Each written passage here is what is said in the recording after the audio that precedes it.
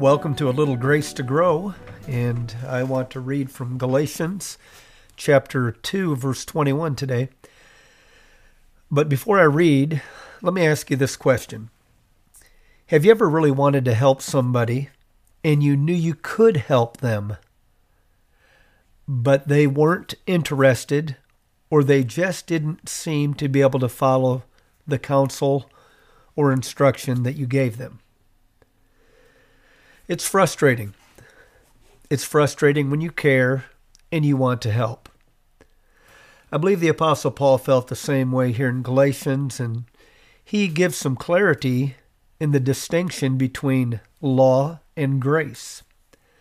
The Galatians had been struggling with a works salvation doctrine that they had slowly adopted to their faith.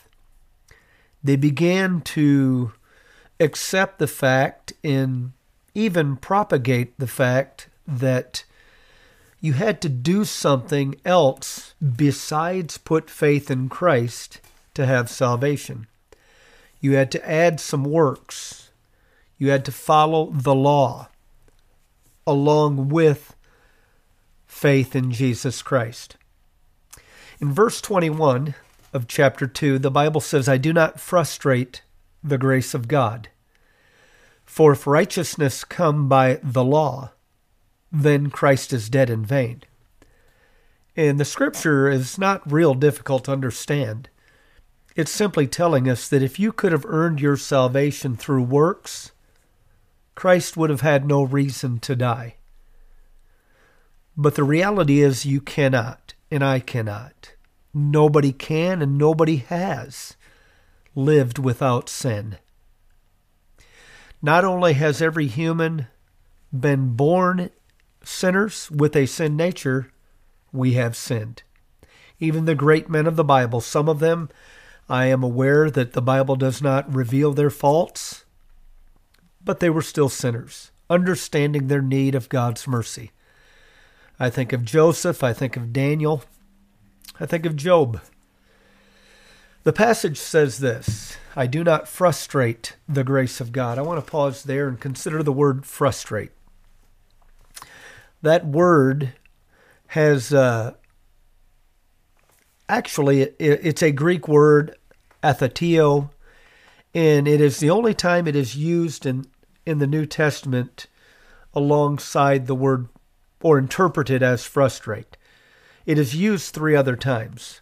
In Luke 7:30, we would read the word rejected. The Pharisees rejected John's baptism, therefore rejected the will of God. That word is the same word here. In 1 Corinthians 1:19, the Bible tells us God will make the wisdom of this world nothing. That's the same word. In Jude verse 8, Jude mentions that the false prophets despise the truth. That's the same word. This word frustrate really has to do with setting aside, violating, neutralizing, making of no value. That would be the definition of it. And what caught my attention was the idea of being neutralized. Consider the verse to be read like this: "I do not neutralize the grace of God. For if righteousness came by the law, then Christ is dead in vain." So the idea there is we hinder our growth when we begin to depend upon our good works and our self-righteousness. We hinder the work of grace in our lives when our dependence is in the law and not Christ. But we open the door. We allow grace to do the work that it is intended to do when we put our faith completely in Jesus Christ, understanding we are sinners and we need His help, in everyday life. We need His mercy and we need His grace to serve, not just to be saved. And the beautiful thing is that grace is available. It's interesting. The Bible tells us that the law came by Moses, but grace and truth came by Jesus Christ. If somehow I could get you to visualize a great big canyon, and on one side of the canyon is humanity, and we're all walking toward the canyon, many people have no idea they're ready to fall off this huge cliff. There are others who know they're going to fall off the huge cliff. They've read the signs.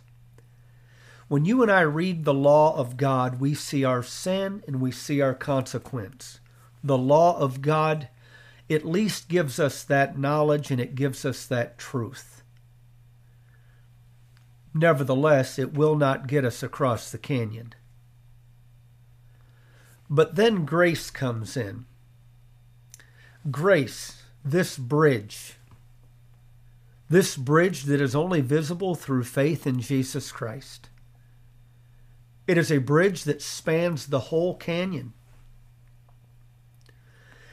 And to get on this bridge, you've got to leave dependence in the law, and you have to put your faith in this bridge. Some people, though they have seen the signs, do not trust the bridge. Some people don't even see the sign. They don't even know they're lost.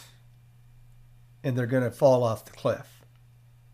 They need the truth of God's word so that they can see their need of God's grace.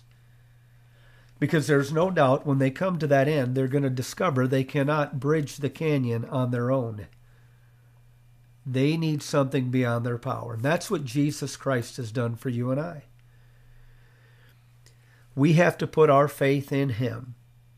He's the one that takes us across. We have to remove our dependence in self, in flesh, in what we believe to be true and right in the sense of the law. We cannot earn our salvation. Hopefully I didn't confuse you there with the terminology. We have to believe and we have to trust what we know is right when it comes to Jesus Christ. But our dependence in our flesh to obey the law will always let us down. So don't frustrate the grace of God in your life. Have faith that the Lord is able to help you through whatever situation. If He's able to save your soul, how much more is He able to help you through today's problems? God bless you, and I hope you have a great day.